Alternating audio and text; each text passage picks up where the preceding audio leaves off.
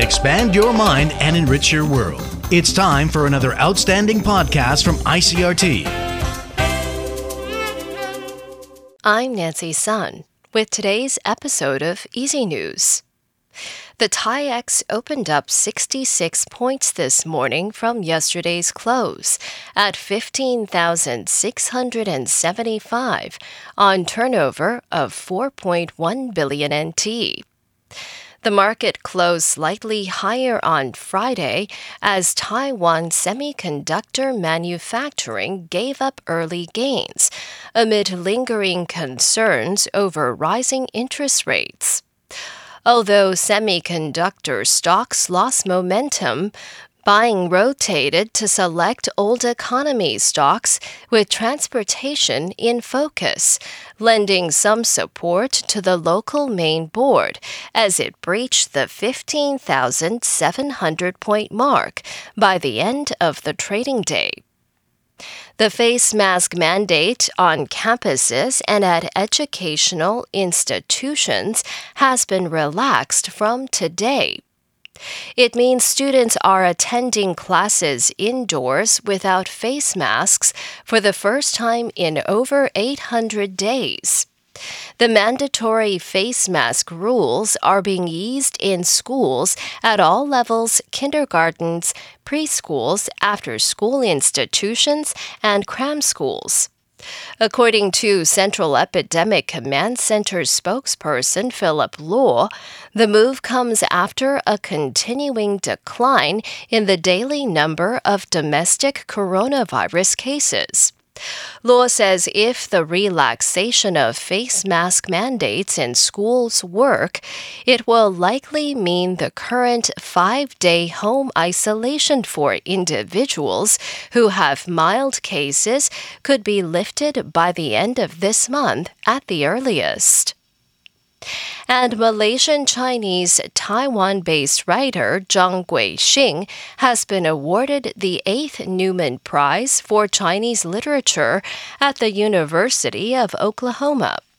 Chang migrated to Taiwan in 1976 and got his Taiwanese citizenship in 1982. He's the third Taiwanese author to win the biennial award that recognizes outstanding achievement in prose or poetry that best captures the human condition. According to Zhang, despite having won many literary awards in Taiwan and overseas, the Newman Prize for Chinese literature still means a lot to him because of this word, Chinese.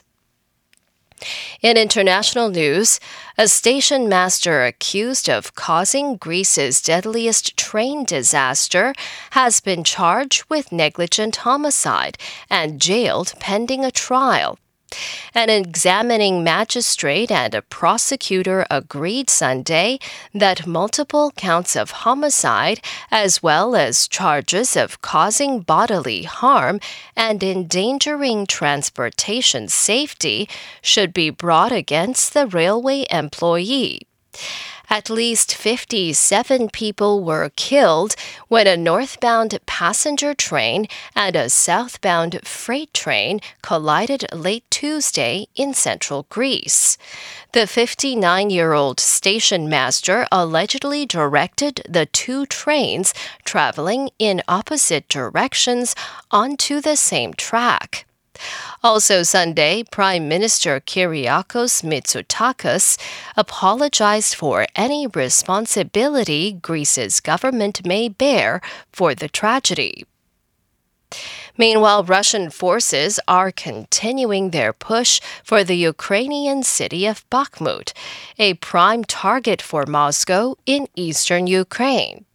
AP correspondent Sarah Naffa reports. Ukrainian units destroyed 2 key bridges just outside Bakhmut, including one linking it to the nearby town of Chasiv Yar, along the last remaining Ukrainian resupply route, according to UK military intelligence officials and other Western analysts. The Institute for the Study of War, a Washington-based think tank, assessed that Kiev's actions may point to a looming pullout from parts of the city. It said Ukrainian troops may conduct a limited and controlled withdrawal from particularly difficult sections of eastern Bakhmut, while seeking to inhibit Russian movement there and limit exit routes to the west. Capturing Bakhmut would not only give Russian fighters a rare battlefield gain after months of setbacks, but it might rupture Ukraine's supply lines and allow the Kremlin's forces to press toward other Ukrainian strongholds in the Donetsk region. I'm Sarah Naffa.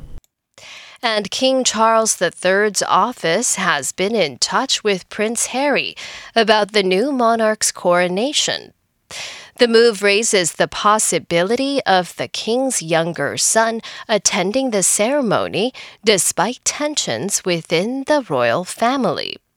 A spokesperson for Harry and Meghan confirmed Sunday that Harry had received email correspondence from the King's office about the coronation. Buckingham Palace did not immediately respond to a request for comment. And that was the ICRT News. Check in again tomorrow for our simplified version of the news, uploaded every day in the afternoon. Enjoy the rest of your day. I'm Nancy Sun.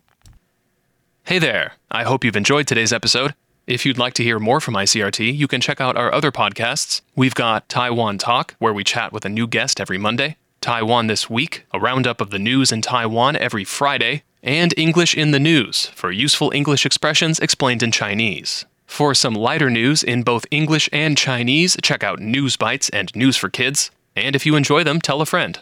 Thanks for listening.